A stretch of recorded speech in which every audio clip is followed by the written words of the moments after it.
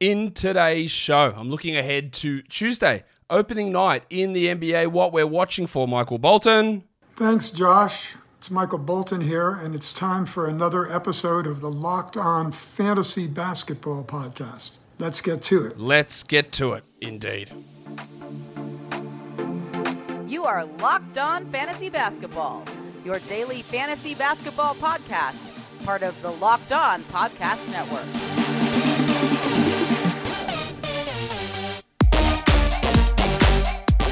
Hello and welcome to the Locked On Fantasy Basketball Podcast, brought to you by Basketball Monster. My name is Josh Lloyd and I am the lead fantasy analyst at basketballmonster.com.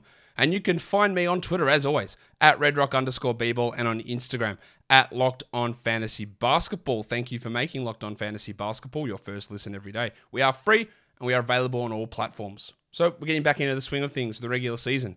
Quick thing though, tomorrow we'll have a pregame show, which is, let's think, what time is it going?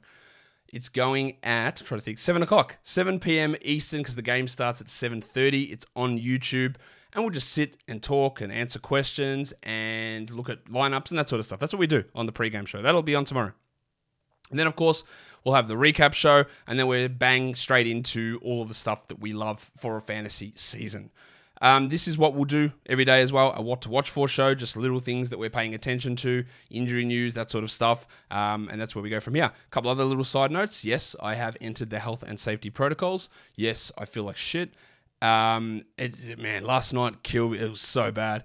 I could barely, I was coughing, my whole body was aching, I was vomiting everywhere. It was bad. It really, really hit me last night. I woke up today a little bit better, and got to try and rest now, waiting for the big stuff to happen tomorrow for work and for the NBA. So trying to take it easy today, but not a great time for COVID to hit. But that's where we are. Hopefully, I'm not experiencing symptoms for very long. So that's that, and that's why maybe I'm a bit low energy, why my voice is a little bit croaky, and maybe I cough at some point during this show because it's bad. All right, so that's that out of the way. Now we're going to talk about the What to Watch For show, which is what we do. If you are new to this show, it's every day. We have a look at what's coming up the next day. What things are we paying attention to? Who is in, who is out? What are some streaming options for the day ahead? And that's basically what this show's about. So, Warnie? Let's get it on, Gilly.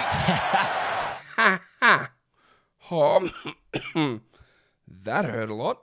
Jesus Christ. I feel like I've broken a rib or strained my rib cartilage from coughing so much. It bloody hurts.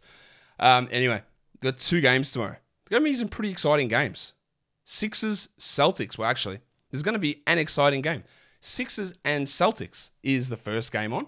In terms of Philadelphia, they're healthy. That's great. No one injured. So we don't have to worry about any of that stuff. But what am I watching for? Well, I want to watch to see what role they give De'Anthony Melton. At the moment, I think he's going to be playing 24 minutes a night. But he might not. Because for him to get that 24 minutes, it means there's very few minutes available for Matisse Thybulle or Daniel House or Niang or whoever the backup center is, Reed or Harrell. So I don't really see a way for Melton to play 28 minutes a night. And he could easily play less than this. So I want to see how they use him. Do they just really reduce what Thybulle does? Do they not play house at all? Melton's a guy that we all have loved for years. Well, I have loved anyway. And I'm a big fan of his as a player. But if you're not getting the minutes and the minutes upside's there, we've got to watch that. If he's playing 22 a night, then I'm not sure it's worth a hold. I'm just not sure it is. We'll see. I also want to watch James Harden, who, of course, was down based on his standards last season. And by down, I mean he was the 5th ranked player last season and did that while shooting almost a career low from the field. Let's see how the usage distribution looks between him and Maxey. Let's see if we get a little bit more in terms of efficiency. I am, as you're well aware, expecting a pretty decent season from Harden. And I was going to say a bounce back, but I've got him as a top 5 or 6 player, which is exactly what he was last season. So I think he can do that again. 22, 6 and 9, 22, 6 and 10, 1.5 steals. I don't know. He's really good. So I want to see, does it go from 21, 22 points or does he go 18 points And Maxi really takes on all that usage. I know there's a lot of people who are like massive onto Maxi, and I really like Maxi, but I'm not sure Harden is quite dead just yet. For Boston, good news as well. Outside of the two big injuries, Danilo Gallinari and the Rock DJ Rob Williams, there's no injuries either.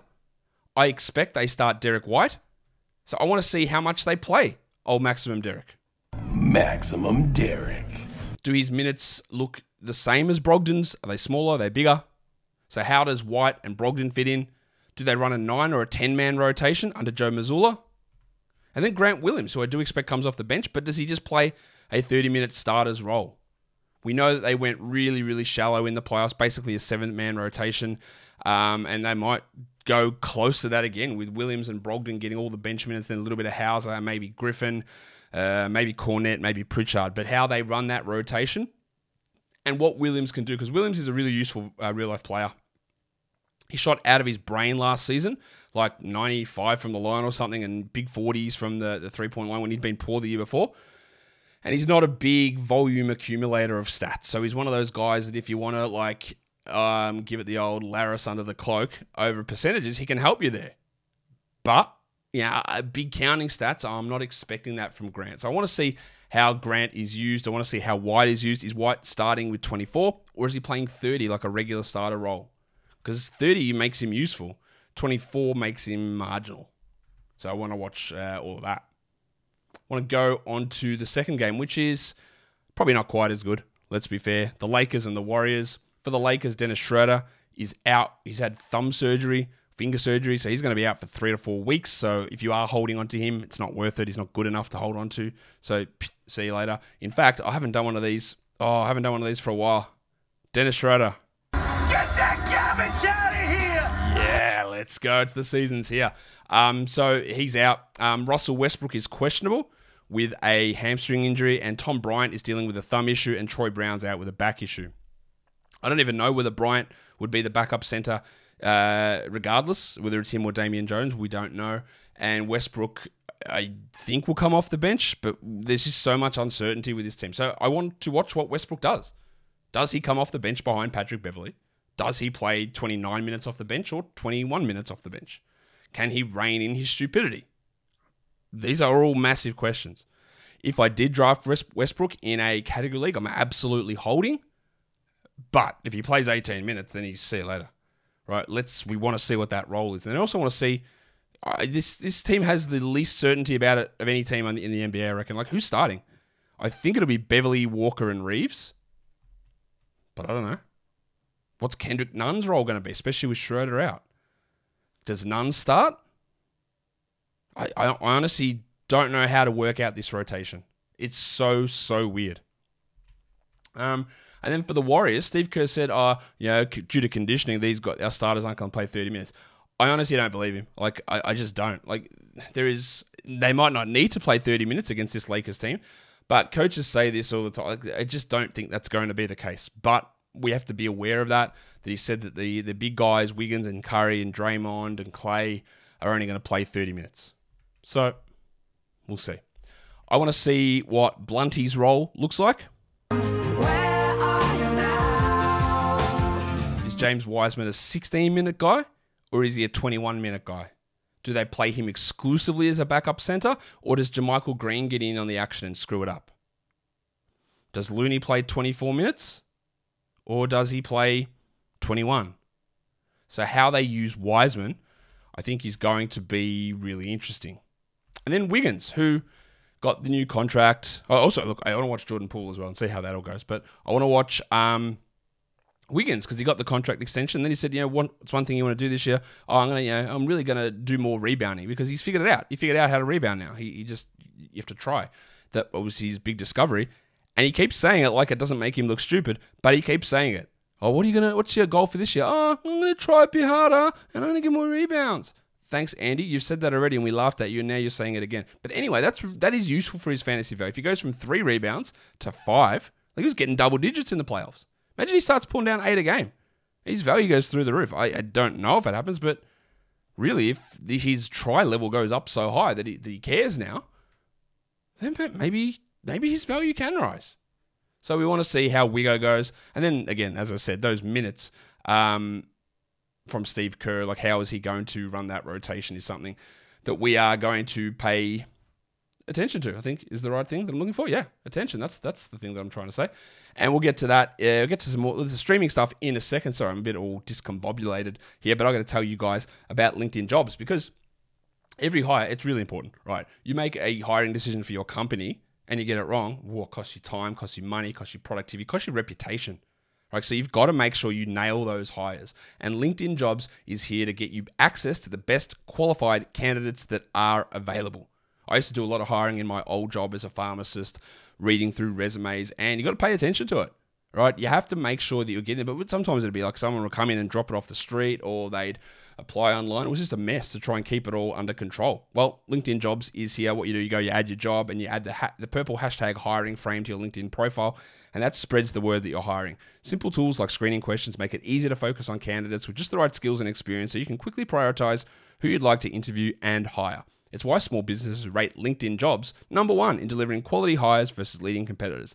LinkedIn Jobs helps you find the qualified candidates that you want to talk to faster. So post your job for free at linkedin.com/LockedOnNBA. That's linkedin.com/LockedOnNBA to post your job for free. Terms and conditions apply. So let's look at some streaming options. We already did the week 1 preview show yesterday, so if you haven't watched that, go check it out. But talking about the way to maximize your ads for the week. But if you wanted to just add someone each day, you can actually do that this week. Most leagues have 4 ads. There are 4 low volume days this week. And in fact, that's Saturday with 9 games. You might not even have an open roster spot that day anyway. But if you wanted to add one every day, you can. The reason that I suggested in that week 1 preview to try and follow a pattern and maximize the amount of games you get for each ad is so that when you have to move someone to IR and you want to stash someone, or someone's blowing up, it's not part of your streaming schedule. You're just adding that player who's gone crazy. Right? So that's a reason to hold on to some of those ads. But in saying all of that, who can we stream in for tomorrow? Well, Patrick Beverley to me is really one of the best streamers out there. I think he's going to start at point guard. He gets solid rebounds, he gets steals, he gets some assists, he hit threes. Is he a guy that we trust long term? Not necessarily, because he's had injury issues, and then there is the Schroeder and Westbrook issue. And the Lakers don't want Westbrook there. Let's get this clear. They don't want him there. And the reason they got Beverley and Schroeder in is so they could get rid of Westbrook. So Beverley is a really good streamer. Grant Williams, we talked about him already. Kevon Looney is a stream option, as is Kendrick Nunn and Austin Reeves. I do expect Reeves starts, and he can do little bits and pieces across the board. He's not a great contributor. He gets some assists, but he's a guy to take a look at.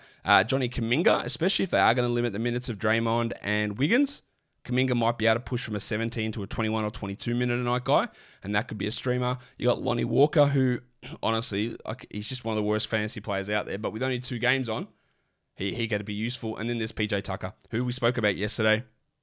3 games, 3 low volume days.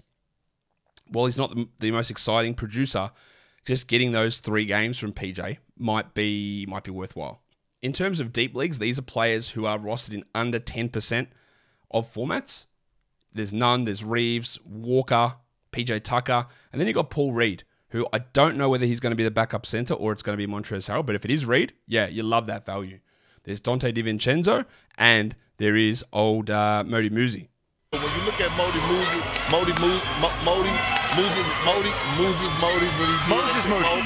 Moody. So, yeah, these are all guys, especially with the Warriors allegedly limiting guys, that Moody, DiVincenzo, they could play some extra minutes. In terms of points leagues, Patrick, these are all rostered in under 50% of leagues. You've got Pat Beverley, Kevon Looney, Derek White, Grant Williams, John Kuminga, Lonnie Walker, Kendrick Nunn, and Austin Reeves. And that is the end of the first What to Watch For show for this season. Don't forget, follow this podcast, Apple Podcasts, Google Podcasts, Stitcher, Spotify, and on Odyssey. If you're on YouTube, you thumb it up. And drop those comments down below. Guys, we are done here. Thank you so much for listening, everyone. See ya.